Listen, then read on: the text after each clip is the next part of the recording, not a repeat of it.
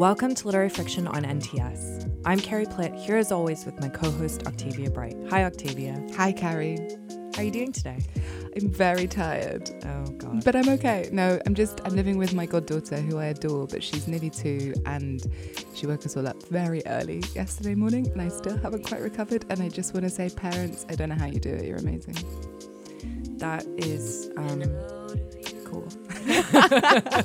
No, sorry, I meant to be more sympathetic. Yeah, I am also feeling a bit tired because I took the train in from Oxford early this morning. Oh, God. Which listeners may be able to tell from the even more gravelly tone of my voice.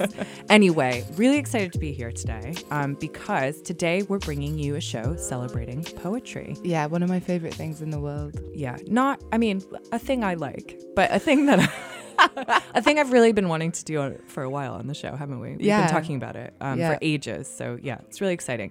It is a pretty huge theme, so it's something we'll hopefully be coming back to over time as we talk to different poets. But let's kick things off with words from the celebrated Canadian poet Anne Carson, who says, "If prose is a house, poetry is a man on fire running quite fast through it." I love that. Yeah, me too. So whether you're into Frank O'Hara or Emily Dickinson, Audre Lorde or E.E. Cummings, Walt Whitman or Sylvia Plath, we've got something for you. Joining us today is Hannah Sullivan, who has recently published her debut collection of poetry, 3 poems. I guess you don't have to say poetry when it's called 3 poems. Anyway, Octavia, can you tell our listeners a bit more about Hannah? I can indeed. Sorry, you're really making me laugh this morning. Hannah Sullivan is an associate professor of English at New College, Oxford. She received her PhD from Harvard in 2008 and taught in California for 4 years. Her study of modernist writing, the work of revision, was published in 2013 and awarded the Rose Mary Crawshay Prize by the British Academy. Her work is interested in literary language and the study of the writing process.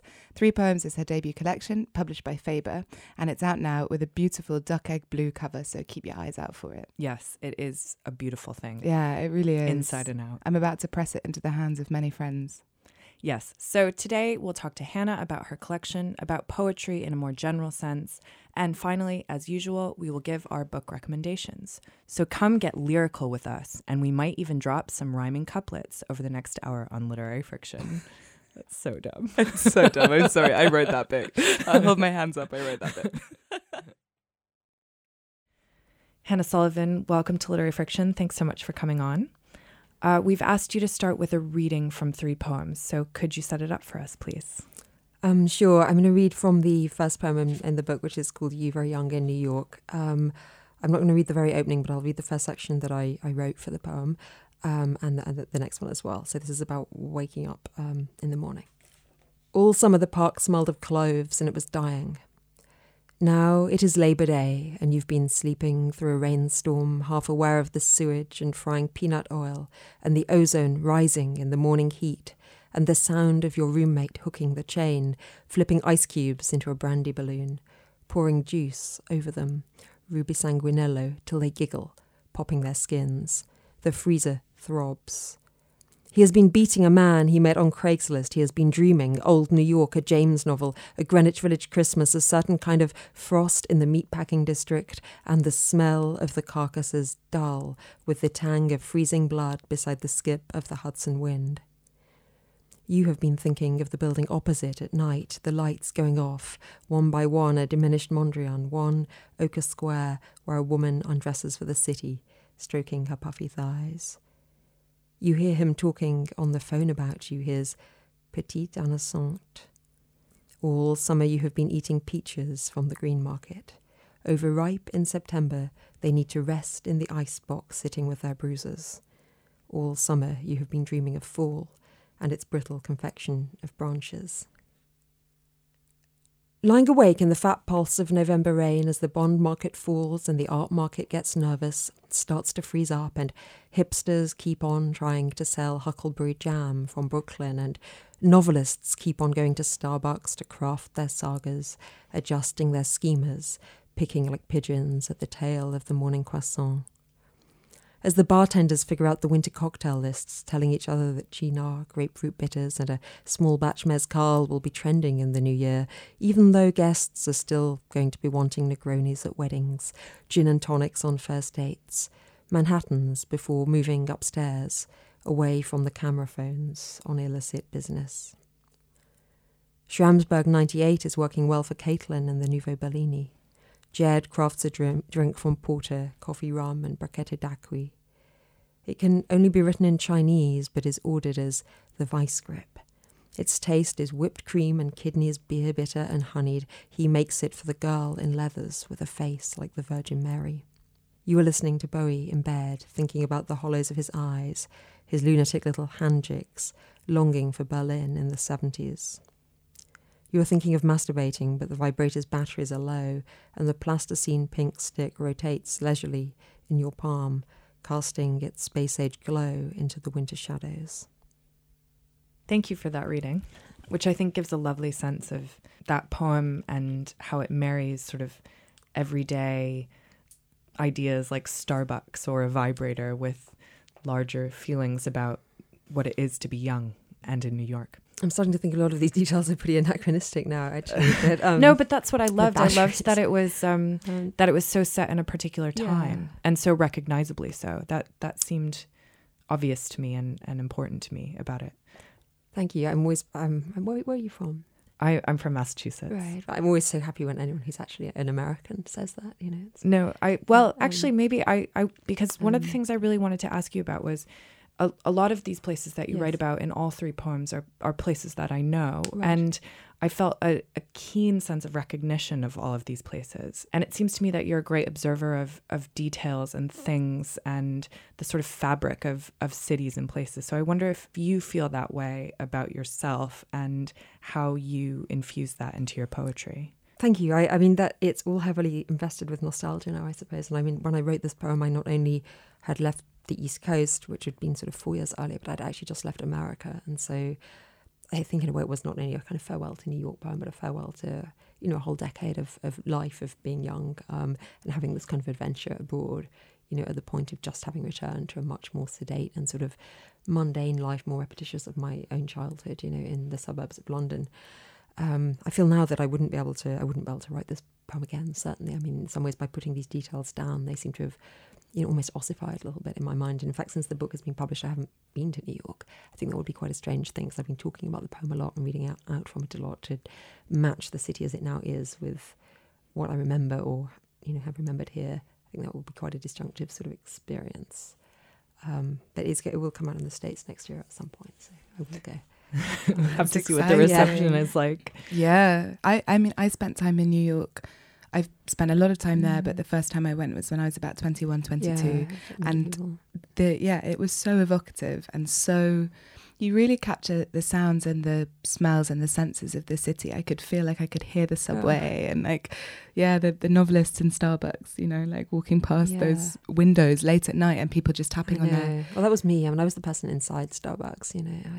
I tried before I wrote this poem to write a novel, you know, about New York. I mean, for years I tried to write this novel, but it just never went anywhere. Like, it was not the form for me. I think that's really always fascinating when you hear writers discussing their process of finding the right way to tell the story that they're trying to tell, whatever that is, right? Like maybe the novel, the novel as a form is not always appropriate to say what it is that you need to say. Could you talk a bit about what drew you to the poetic element of all of this? Like, did you always intend to write a collection of poetry, or? No, I mean, I did always write poetry. I mean, I wrote poetry more intensively and sort of committedly than I wrote fiction when I was a young person here as a student and sort of in my early 20s, and took workshops and published some poems in magazines, but it just didn't occur to me at that point to write long poems or to write poems that were really more than a page in length. And so there was this kind of tension between the sort of narrative impulse I think I had and the sorts of poems that I was able to produce, which were also very formal, you know, lots of sonnets, kind of rhyming poems. So then I didn't do very much kind of creative writing for a decade because I was doing my PhD, and somehow, you know, in my 30s managed to find a way to put those two impulses together a little bit more. But process is difficult, right? Because I can look back on the process of writing this poem in a way I wish I could repeat it, but in another way I really can't. So the kind of work I'm doing now, I feel I don't know what the process for that should be. You know, I don't know how do you, every time I try and write a long poem, I feel I have to learn again, like how you might structure that. Clearly something is to do with having, for me anyway, using different forms to have different angles of perspective. But the question then of how you link together the more narrative and the more lyric sections and what kind of story, how much story to tell, how many other people you can include, what do you do with dialogue, that's quite difficult. How much characterization can there really be in a poem? That seems very difficult for me at the moment. And what kinds of relationships between your own individual, in some ways autobiographical experience, and the public sphere can you create? At the moment I've been writing about my own neighbourhood and to some extent about the fire in the Grenfell Tower, and so that's a particularly acute problem with the poem I'm working on now. Can you talk a little bit about how the 3 poems of this collection came together? Because we've been talking about You Very Young in New York, which is the poem you read from, but there's also Repeat Until Time, which starts with a move to California, and it's sort of about returning and repeating, ritual, revision.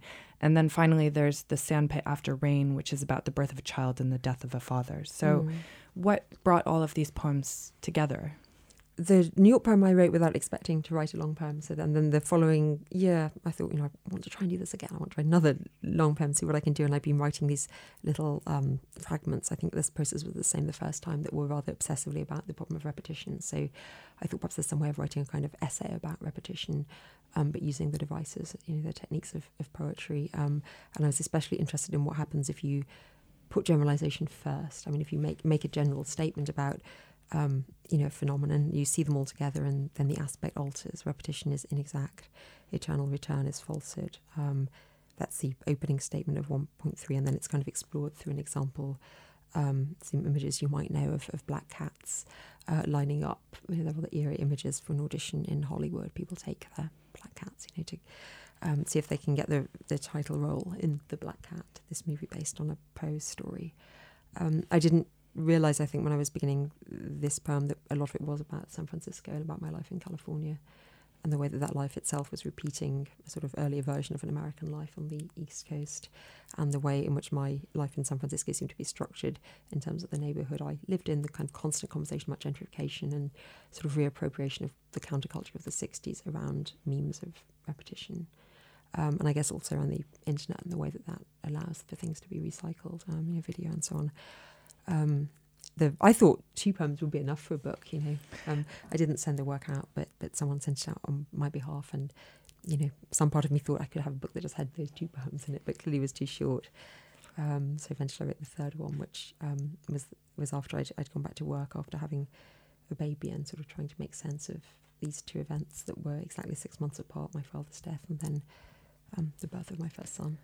And did you see that last poem as a continuation of these poems, of these 2 other long poems? I suppose in terms of a continuous writing project of trying to work out what can I do with a long poem, what kinds of autobiographical experience can I put in, what kinds of fiction can I put in, and what kinds of topics can I explore using this form, like where does it go? I feel like I'm in a process of experimenting with the long poem form, sort of trying to work out what its limits might be. So certainly not everything I've attempted to do in that form has been a success. These are 3 things that sort of worked out in some way.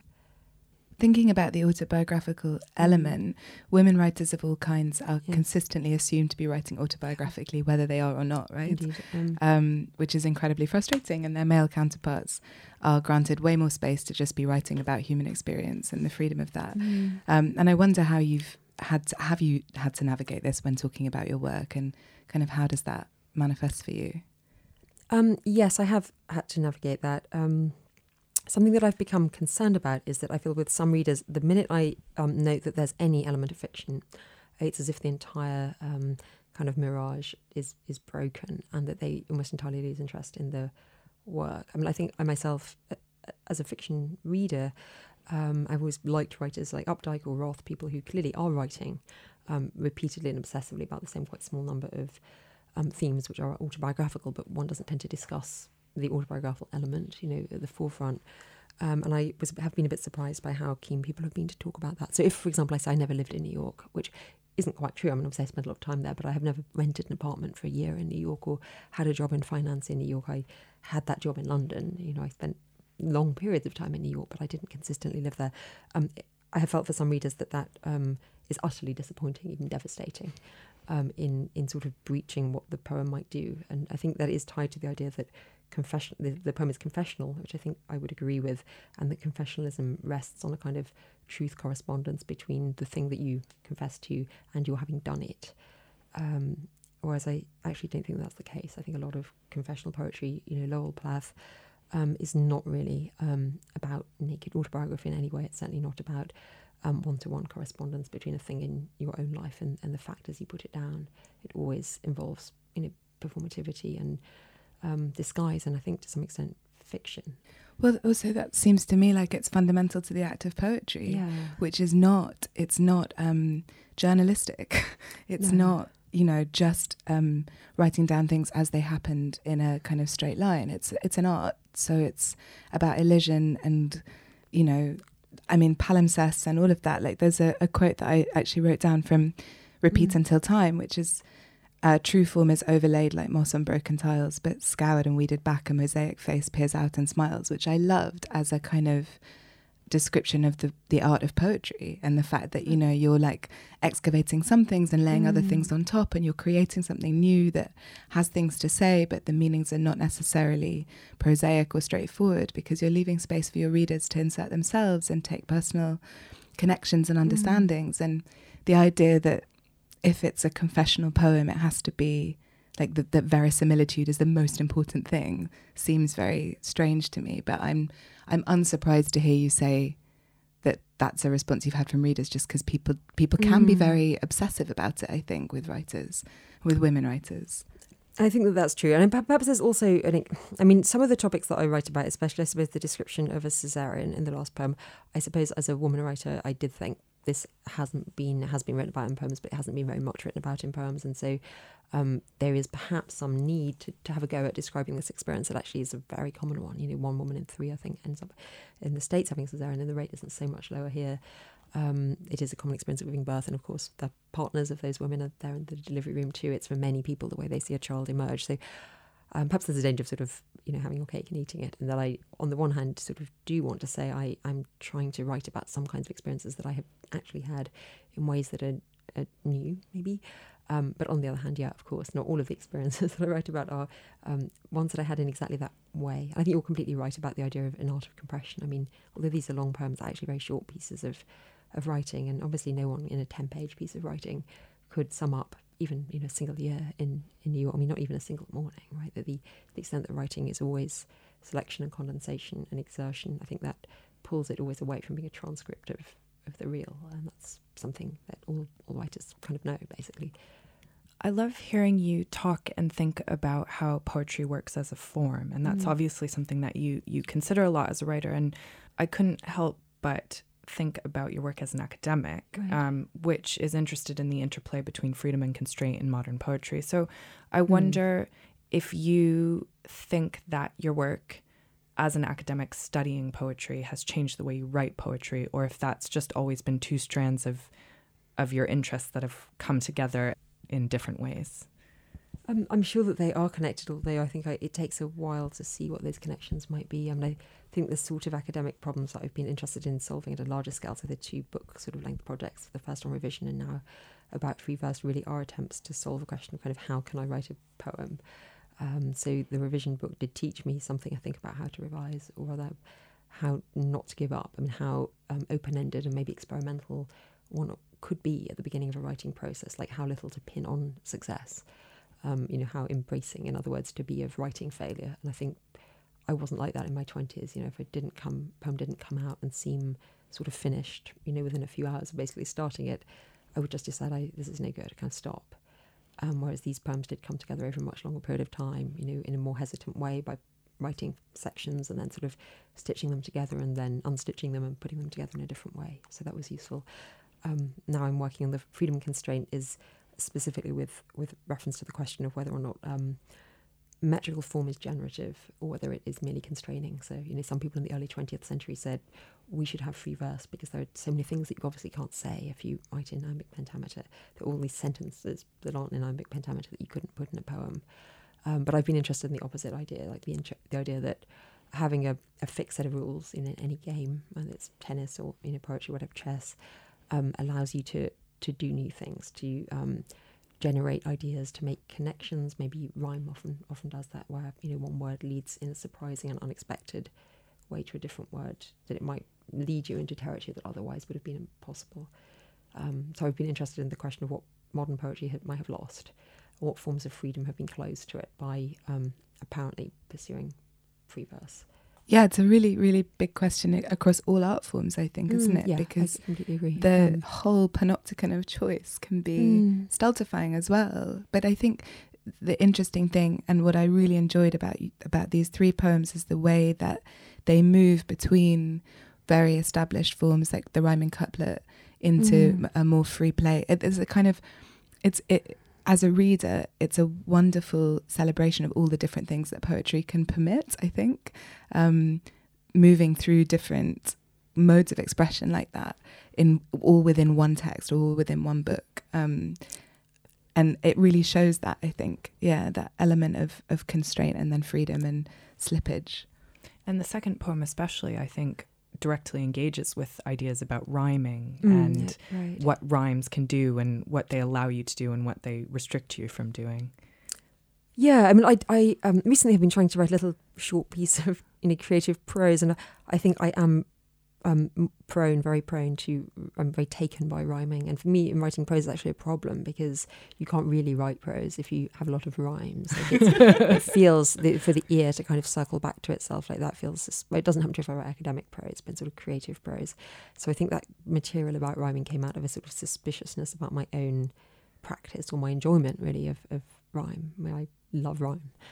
Perhaps more than many contemporary poets. And I mean, those couplets, the rhyming couplets, are not really very neatly done, in that they're not metrically very smooth, and they're very long. And you talked about feeling more comfortable with revision. And I wonder if you could talk a little bit about when you do revise your poetry, what is that process like? What are you looking for? How do you sort of feel your way into it? What works? Or do you have rules for revision? No, I definitely don't have rules. I mean, I think I've just accepted now that most of my writing is a revision, that I get something down quite quickly. Sometimes on my phone, you're like in quite a provisional, the first draft. And then there are just many, many days with each section, which, spent changing words, cutting out lines, adding in new lines, relineating, sometimes tidying up, deciding to try to make something more formal. Often the opposite, that it starts as something that actually is more metrical, and then kind of roughing it up a bit. Yeah, most, like 99% of the time, I would say, is spent revising. I think probably it has become almost too extreme an addiction now. And there is a point definitely at which I think revision starts to sort of leach the energy out of something. Of kind of knowing when that is, like when you want to save some of the spontaneity or the energy of the original, while combining it with some of the the polish or the greater neatness of a revised version. That seems really hard to me, in my own writing. I think probably it's hard for lots of writers. Yeah, it's interesting how many writers talk about this as well, and that like the art of writing, or the way that what the word writing means to a lot of people, doesn't include revision and doesn't include failure in their conception of it, when actually those things are completely integral to the process for all writers of all kinds, whether they're journalists or prose writers, creative writers, poets, that actually the initial moment of what gets down on the page is not the sum total of the work. I mean, the podcast format is interestingly analogous to that, I think, in that if you're giving a lecture or a talk in public, you can't fail in your speech. I mean, you can, but then it's very, very difficult in speech to make repairs. And I suppose here, if we say something wrong, we can cut a little bit out. But certainly I think there's no oral format that is anything like as open to the possibility of replay as writing is. And so I think that's a difficult thing in poetry, because in one sense you are producing something to be read aloud. The primary performance perhaps of any poem is its instantiation, as a recital.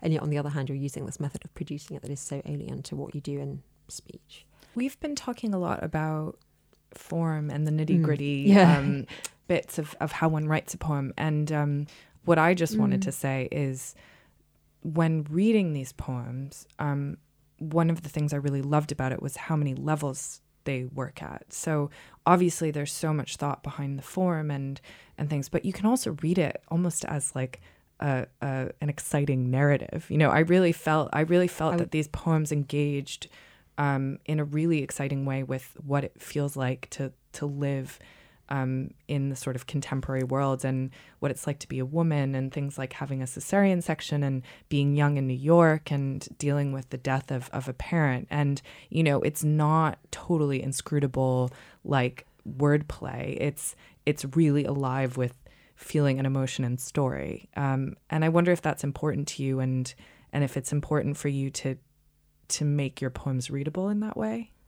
Thank you for saying that. I mean, it is really important for me that they should be readable, but I don't know if I necessarily have any particular kind of techniques for getting there. I mean, I do think this commitment to sort of syntax is quite important, in that it seems one way for a poem to be really unclear, including drafts of poems that I write, is to sort of evade completing a sentence, so that you end up with lots of noun phrases, kind of descriptions piled up against each other, but nothing ever really happens. Like, it's never quite clear what the relationship between those things is.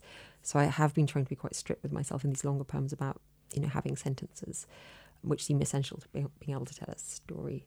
I wish I had more narrative skills, than I do. I did try to write a novel about New York, found that very difficult. The first poem, which is the shortest, I think, has the most obvious kind of narrative structure, but it's a very simple one. It's kind of living over a year, and it's also living over a day. The experiences of a young woman in New York, and perhaps the only interesting thing is the process of kind of callback, where someone in the present is speaking to their former self in the past. But it's quite a simple structure. The third poem, I had more difficulty with knowing how to arrange these two events. So the question of what is the temporal relationship is obvious. My father died 6 months before my son was born, but the poem doesn't begin with either of those things. It begins sort of waiting for the baby to be born, and to begin with, you don't realise that the death has happened. But obviously death also follows birth. It both precedes, in this case, birth, but death is the end of life. So the idea of really what order are these two events in, that was a big problem for the poem. And also the question, I suppose, of how to link together more storytelling parts with more lyrical or general parts. There's quite a lot of stuff in the third poem about cleaning, about like processes of decay, degradation, entropy. There's sort of appallingness of just trying to clean a kitchen. When you have a toddler or a baby, no matter how clean you get it, like within an hour, everything has been reduced to disorder, and the feeling that you're constantly engaged in reordering. But there's a lot of material about that. And the question of how to sort of link together those sort of sections, like the Think of a Children's Trumpet After Rain, seaweed of twigs, blown costa cups, a capsized sock, the filthy abandoned homes of snails. That's kind of a long section in section 3, but how to put that in against the story, that was really difficult. Yeah, I loved that image of the sandpit after the rain. It's sort of instantly recognizable, isn't it? And I can see why you saw it as this image that's filled with so much meaning beyond itself. Well, once I spent a lot of time in parks now, so I've got a whole section of the new poem I'm writing about playgrounds in parks. Seems to be my theme at the moment. It's such a textured image as well. Like the sandpit after rain, I can feel the wet sand in my feet and I can smell it. It's a very primal image, because we've all spent a lot of time in playgrounds, right? But you spend a huge amount of time in playgrounds at one stage of your life, and then not for a long time, and then you come back to it again. That is the strange thing. And presumably this will actually also be quite a short period of time. So I'm very interested in that, the way in which an experience that now for many of us happens in middle age and sort of late 30s. So I'm now 40.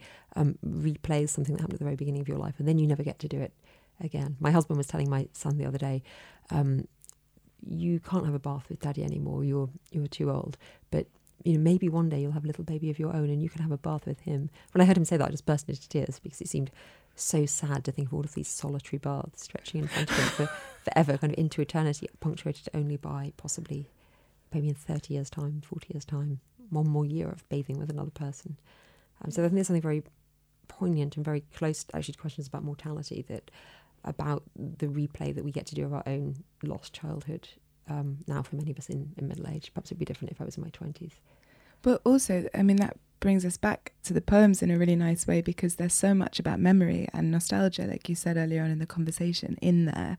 And one of the things I found really appealing was the way that things like Facebook and like Yelp reviews appear, and Street View, and these are all things that already, as you said, like in some ways are anachronistic, but I'm quite a Luddite, so I still think of technology as incredibly fresh and new, but obviously a lot of those things are slightly in the past, and it's strange how... I'm not on Facebook anymore. Right, me neither, no. Facebook, so they can date us in a particular moment, but they can also be incredibly emotionally poignant. And there's a line in the first poem, You Very Young in New York, which I loved, which is your mother asked, in fact it's over a couple of lines, your mother asked to be your friend again, but the request just hangs in the sidebar, which, you know, like I think would have appealed to my 21-year-old self as much as it appeals to me now, but for very different reasons, right? But I wonder if you enjoyed thinking poetically about things like Facebook and those kind of very mundane quotidian things that can become also very poetic as symbols in an unusual way. Yeah, of course. I mean, I hope someone asked me the other day, does it preoccupy you? Do you worry about the fact that you put so many sort of brand names and contemporary references into your writing? Does it mean that no one will read your writing in the future? And it's true that I'm actually not at all focused on that. Like, in a way, I just don't mind if people don't.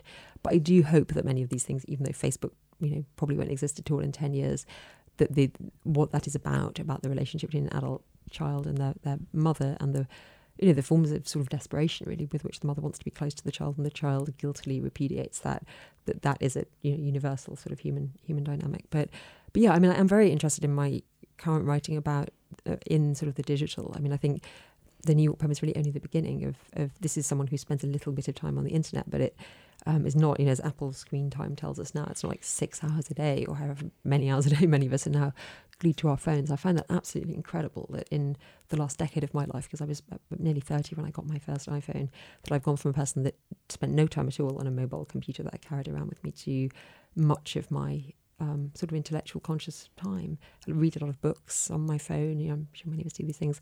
Watch a lot of videos. I listen to a lot of podcasts. You know, it is almost my primary device for connection and for engaging with literature. So I've increasingly been wondering about also why I'm drawn to writing on the phone, and then what it might be about that screen size. If people are going to read it on the phone, maybe you should produce it on the phone and just bypass the book, you know, entirely. But sure, you can't say that here. No, I'm teasing. No, I'm sure I probably shouldn't be here. Yeah, and if Mark Zuckerberg's listening, he's going to be very angry. Mark, Facebook's dead. Get over it. Hannah Sullivan, thank you so much for coming on Literary Friction. It's been a total delight to have you. We loved reading 3 poems, and we would heartily recommend it to our listeners. It's in bookshops, available for your delectation.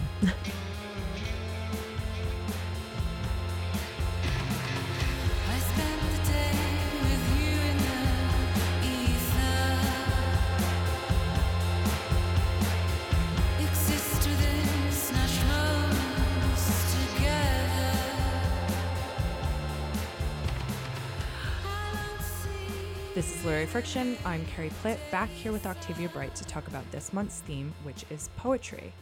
Obviously, this is a massive theme. We are never going to be able to say even close to what we want to say about the subject, but this is a way to start. We talked a little bit about poetry with Anne Rowe, who we had on our end of year show, but we didn't really delve into our feelings about poetry, why we like it so much. I'm just grinning my face off. Very emotional. Anyway, Octavia, what do you think poetry can do that other forms of writing can't? Oh my God, so much. I mean, I'm a massive poetry reader and I love it. So I'm really happy that we're talking about it. And it's going to be hard, like you said, to kind of condense everything. I mean, when I was thinking about answering this question, the thing that came up were several quotes actually from other writers, because I think they all get at the essence of what poetry is trying to do. So Baudelaire, who was a famous French poet from the 19th century, said dancing is poetry with arms and legs. Plutarch, big famous old Roman, yeah, must be. Yeah, wish I knew. Painting is silent poetry, and poetry is painting that speaks. And then there's Alice Walker, who says poetry is the lifeblood of rebellion, revolution, and the raising of consciousness. And Audre Lorde, who famously said poetry is not a luxury. And I think with those 4 quotes, you get a real sense of the things that poetry is able to do that are about condensing and about rendering an impression of something. And it's about capturing something very essential about what the writer's trying to say, whether that is a sensory experience or a visual experience or something that moves the body. But I think the thing that's coming through for me in all of those quotes is it's about movement of some kind, movement of the spirit, movement of the body, movement of the soul, art, real true art, which is why I get so excited about it. And I'm like, Carrie's looking at me and I'm waving my hands around and I'm grinning my face off. Well, it's interesting that 2 of those 4 quotes used a different art form to describe poetry. Exactly. So it seems sort of intimately related to art, as you say. I always think of poetry as a distillation of some sort, and it can be of a lot of different things. And obviously there are so many different forms of poetry as well. I mean, it's hard to think that Hannah Sullivan's book and a book of limericks are the same even genre of thing, and yet they are. So as soon as we start talking about this, all of our descriptions sort of fall apart. Yeah. But what I love about the Alice Walker quote when she says the raising of consciousness, and she's talking about that in the context of rebellion and revolution. But I think that, like, to bring in the limerick, for example, and actually referring back a little bit to what Hannah Sullivan was saying about rhyme, like, playing with words in that way touches a different part of our consciousness that's not exercised in our daily lives, in our work lives, in our family lives necessarily, but it harks back to something really fundamental about learning language. Like, when we first learn how to speak, we learn to repeat sounds, we learn to mimic, and we learn to appropriate language in order to express ourselves. And I think there's something really essential about what poetry does in that way, that connects us to something ancient, and it also connects us to, you know, collective experience of language. People memorize poems and say them together. The way that it relates to music is similar in that way, and that's where the revolutionary power can come as well, because this art form can distill, like you say, a really powerful essence of a feeling or a need for change that then can be shared by a large group of people. And I don't know, I think it has great power in many different forms. Yeah, and just picking up on what you said there about emotion and the kind of comprehension that poetry engenders, I think one of the reasons why people claim that they don't like poetry is often because they think it's incomprehensible. But maybe there's a way to reconceptualize that, which is like, poetry is not always about understanding why every single word is there. It's more about a feeling or a sort of group sensation or something like that. And when you start to be a little more open to that, that's when you can enjoy it more, rather than having to understand why every word has been placed in the position it has. Yeah, absolutely. And I think that's another thing that is a problem with the way poetry is viewed, is through this lens of elitism. And as you said, like, 2 of those quotes using other art forms, painting and dancing. Similarly, those 2 art forms can also be presented through a veneer of elitism that can make people feel very outside and very alien too. But actually the art in itself is there to be appreciated, you know? Like, you don't have to be educated in the history of art to appreciate the visual side of a painting. You don't have to be educated in the history of poetry to appreciate the sound or the words, actually. Sure, if you know all about romantic poetry, you might be able to understand what a particular writer is doing in breaking down form, but that's only one element of the thing. And actually, I think breaking down the structures that make people feel outside of these things is so important, because at the heart of good poetry for me is an emotional resonance. And however that lands, whether that's delivered through rhyme or pentameter, or whether that's just delivered through the imagery it's conjuring, or whether that's delivered through the voice of the poet who you're listening to do spoken word, like, you know, there's so many different ways in, and I want to tear down walls, Carrie. I can see.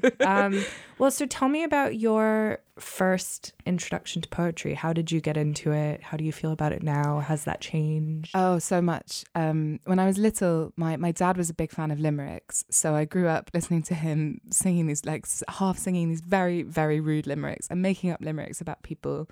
So it was kind of very embedded in my childhood in that way. And my mum used to read me lots of poetry.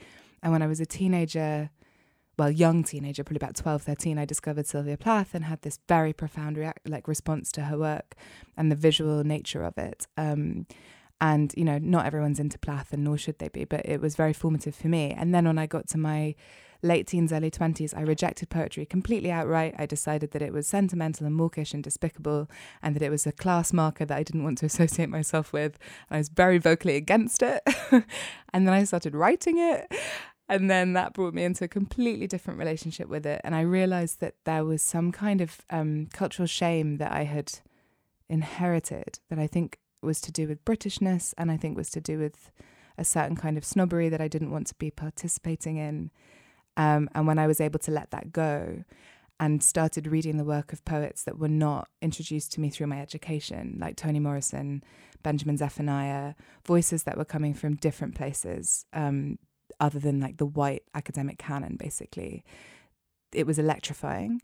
And now I'm like 100% in the game.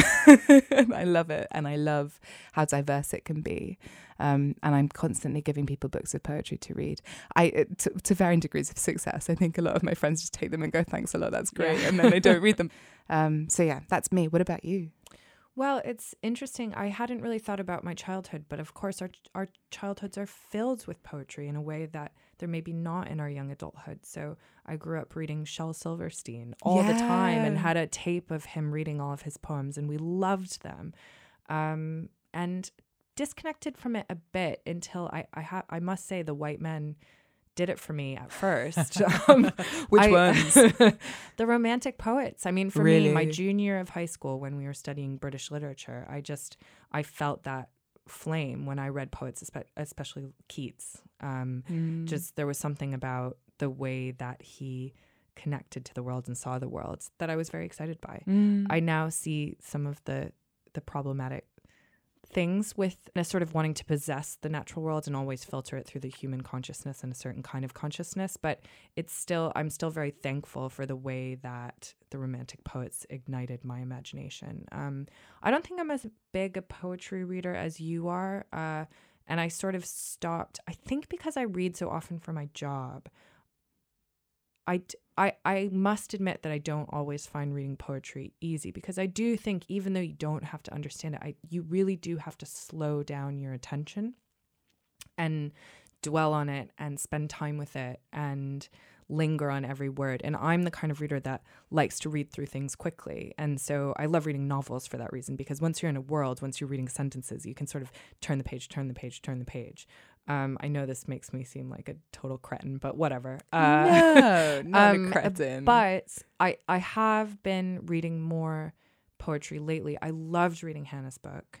And there have been certain poets recently who I've really connected with. Claudia Rankine, for instance, Citizen, I think was one of the best things I've read in the last few years. So that book is extraordinary. I'm slowly reintroducing it back into my life. Yeah, good.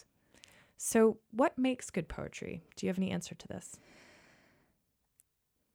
It's a really hard one to answer. I think I can tell you what makes bad poetry probably more easily than I can tell you what makes good poetry. I think bad poetry is over-invested in itself and overly self-referential to the form. Basically, for me, bad poetry is elitist poetry. Good poetry is from the gut, whatever that means, actually. And I mean, that's not a very helpful answer to the question, because it's incredibly loose. But I think, one of the things I enjoyed a lot about Hannah's poems is that they're interested in form, but they don't compromise on their honesty of their intention. And by that, I don't mean verisimilitude necessarily, but I just mean like the raw desire to communicate something very primal that can then be understood as a universal. Do you know what I mean? Yeah, I do. And I think it's a dumb question in some ways, because asking what makes good poetry is asking what makes good writing. And it's sort of an impossible question to answer. I always think about it as just a unique way of looking at the world. If somebody is using language to show me something different, I'm always interested. Yeah. Yeah. And I think the way that poetry can engage the other senses is one of the great, its great strengths, I guess. And again, that comes through that distillation. But also for me, I love wordplay. I revel in it. And it's, again, something that you don't get the chance to experience that often in more traditional prose writing. And certainly not in a lot of the things that I'm reading at the moment, which are nonfiction, quite heavy academic approaches to things.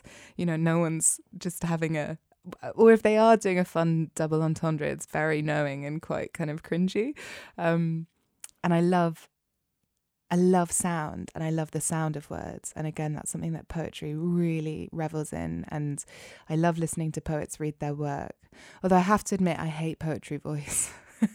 It's a stylistic choice that a lot of poets make when they read their work. And personally, I find it alienating. I much prefer people to read their work in a more naturalistic way, because I think the words can ring out for themselves. They don't need to be corralled in that traditional way. And I think that the poets that started off reading in like that, like Ginsberg and some of the other beats, were doing something very specific. And I feel like sometimes that rolls over into contemporary poetic performance in a way that I find a bit disappointing. So tell me about one poem that you love. One poem that I love. Or collection of poetry. Oh, I'm going to do a collection because it honestly, like, I found this, it's so hard to narrow down. Because there are so many poems I love and so many poets I love, and I'm like already feeling anxious that I've left out name checking so many of them. But I'm going to talk about something that I literally just read. It's just been published, because I think it's so exciting, and I think it says a lot about where we're at right now, that this kind of work is out there. It's called Witch, and it's by a poet called Rebecca Tamas, published by Indie Press, penned in the margins. It's so good, and I think it would be a great book of poetry to go out and buy if you haven't read poetry for a while, or ever at all. If you have, like, I think it could appeal to any kind of poetic reader, basically. So Tamas, she takes the legacy of the witch and she makes it completely relevant again to contemporary context. And she gives the witch this voice that is singular and multiple at the same time. It's very sexy. It's quite violent. She's funny and surreal and sarcastic and powerful. She speaks to God, she speaks to the devil, she offers us hexes and spells. There's a penis hex, there's a cunt hex. There are spells for everything from maths to joy to UN resolutions. One of my favourites is called Interrogation 1, which invokes the witch trials.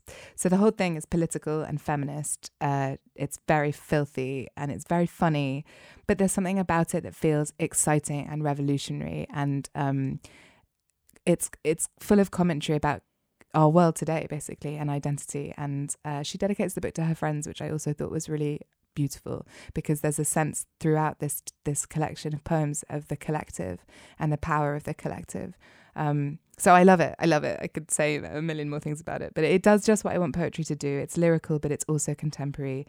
It's funny, but it's also raw and quite scary sometimes, and it has a political energy to it. Yeah, I've been hearing great things about that collection. Yeah, so it's maybe fantastic. I'll check it out. I'm a little resistant to this whole witch thing that's happening right now. Yeah, I think that's fair. I think so am I in some ways. I think that the cultural capital appropriation of mysticism and crystals and tarot, like prosecuted women is very complicated. But I think that this text is going prosecuted. Sorry, not prosecuted. Also God, prosecuted and persecuted. Yeah, but I think this text is 100% cutting through that and doing something really worthwhile. Cool. Yeah. What about you?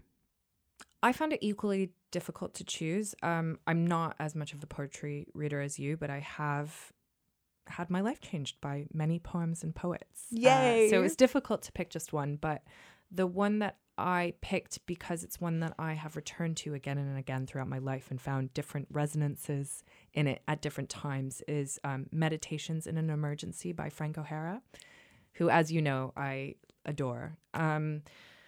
It was published by Grove Press in 1957. O'Hara was probably the most well-known of the New York School of Poets, and his poems are such a wonderful reflection of what it's like to live in the contemporary world, and especially live in a city. It's sort of full of voices and janglings and song and rhythm and music, but also, you know, he's a very emotional poet. A lot of his poems are about love and joy and pain and, you know, sex and decay, and, you know, it feels really sort of present and visceral. And I love the way he writes about art as well. He was friends with a lot of artists like Larry Rivers and Jasper Johns. And he has a wonderful, you know, I think getting back to what we were talking about earlier about poetry being a wonderful medium for talking about other art forms as well, really comes through in his poetry. But most importantly, they're just poems that make me feel alive, and they always have, and I think they always will. And I'm so thankful to Frank O'Hara for being there to compose them for me. Just for you. Yeah. And Octavia, you read one of his poems at my wedding. I did. Yes. And it was a joy to do so. It's one of my favorite things, is reading poetry at the weddings of people I love. It's like, it's a real privilege to be able to do that, and to be able to be the bridge between the poet and the moment, the experience, you know, just to be the vessel through which that. Yeah, so it makes me sound incredibly wanky. You are the vessel. I am the vessel. But you know what I mean. You know what I'm getting at. No, and you had a great poetry voice. Thank you. I love Frank O'Hara too. Great. We'll be back with our book recommendations. With the day comes the dawn. I know that my dreams are true. I sit and spin and I can't begin to recover and count the cost and get lost.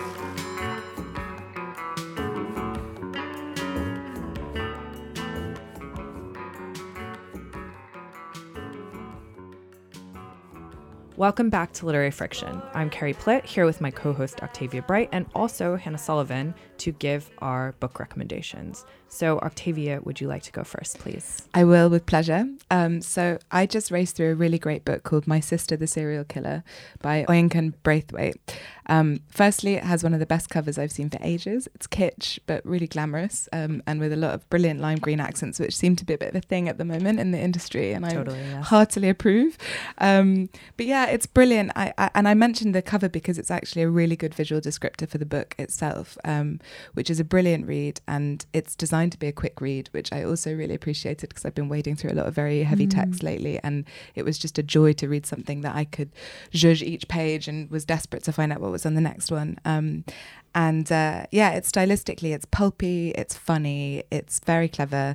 It's a mordant commentary on sisterhood and secrecy and on social media, and the gaps between our private and public selves, trauma, after effects of trauma, sexism, corruption, codependence as survival under oppressive structures, all things that I'm very interested in.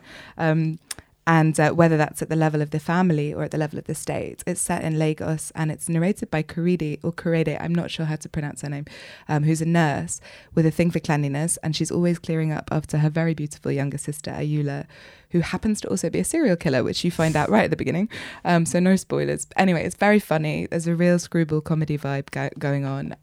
It reminded me a lot of Almodovar's films, actually, in the way that it's outrageous and also very real and poignant at the same time. And I read it in a day, and I love being able to do that. It's such a joy to just be able to sit on the sofa and read a book and finish it. Yeah, I've been wanting to read that book, and also I completely agree with you. And sometimes, you know how you get in reading ruts? Sometimes the things that get me out of those ruts are those books that I can just finish in a day and feel completely consumed by. Yeah, so pacey. And it feels sort of like cleansing. Yeah, almost. It's a gift. It is. It's a real gift. And I laughed out loud. And I also wept a little bit. Although listeners know I'm very easy to move. But yeah, it's a great book. Hannah, could we have your recommendation, please? I'm going to recommend a book called A Compass Error by Sybil Bedford. She's had a little bit more attention recently. I think in 2015 there was a piece in the New York Review of Books about her, but she is a very, very underrated and I think little known compared to the magnitude of her talent writer who had a very long life. She was born in 1911, I think, and died in 2006 and didn't begin writing until her 40s. A cosmopolitan writer. She was born in Germany. This book is set in the south of France between the two wars.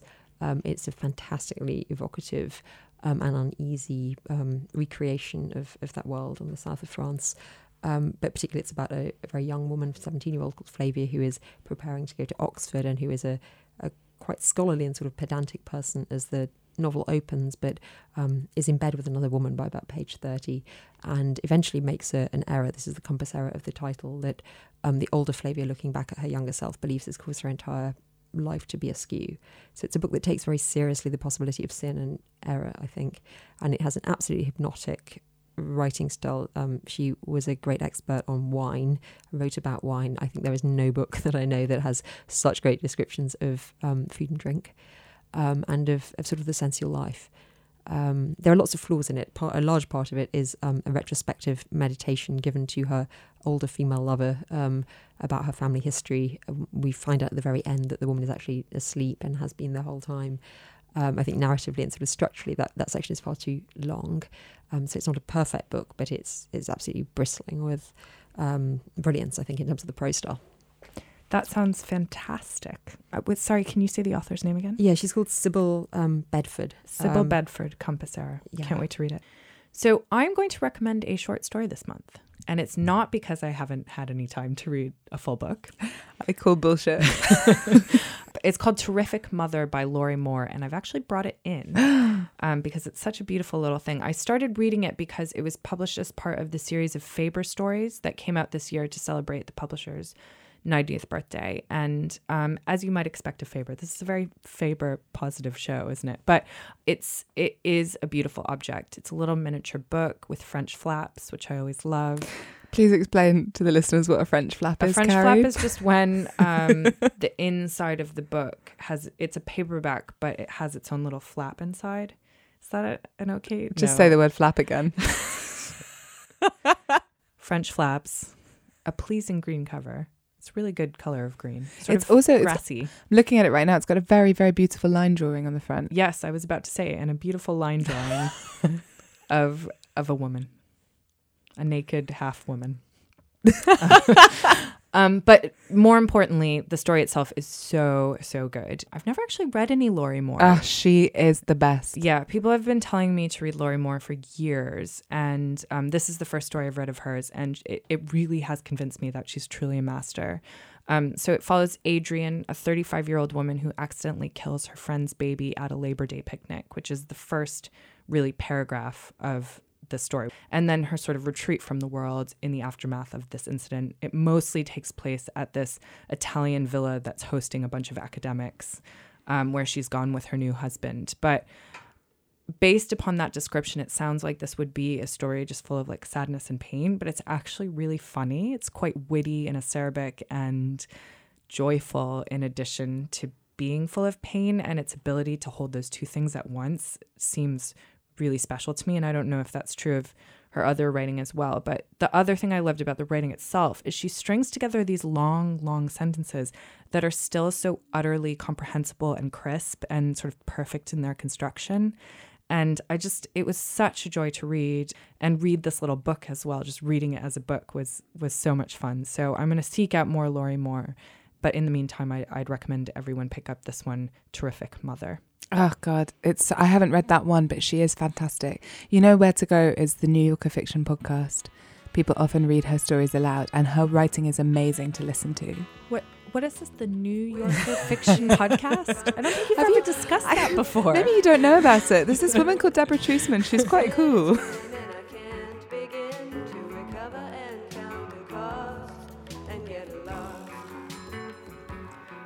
That's all the time we have for today. Thanks to our interviewee, Hannah Sullivan, Rory Bowens at NTS, and to Eddie Knight for editing and music. Literary Friction is available as a podcast to download on iTunes or wherever you get your podcasts, and to stream on nts.live. You can check us out on Twitter and Instagram. You can also get in touch with us on email litfriction@gmail.com. I do check that account occasionally. I'm not the best about it, but I'm trying to be better, so keep emailing. Yeah, please get in touch. We'll be back in a month. Until then, I'm Carrie Plitt with Octavia Bright, and this is Literary Friction.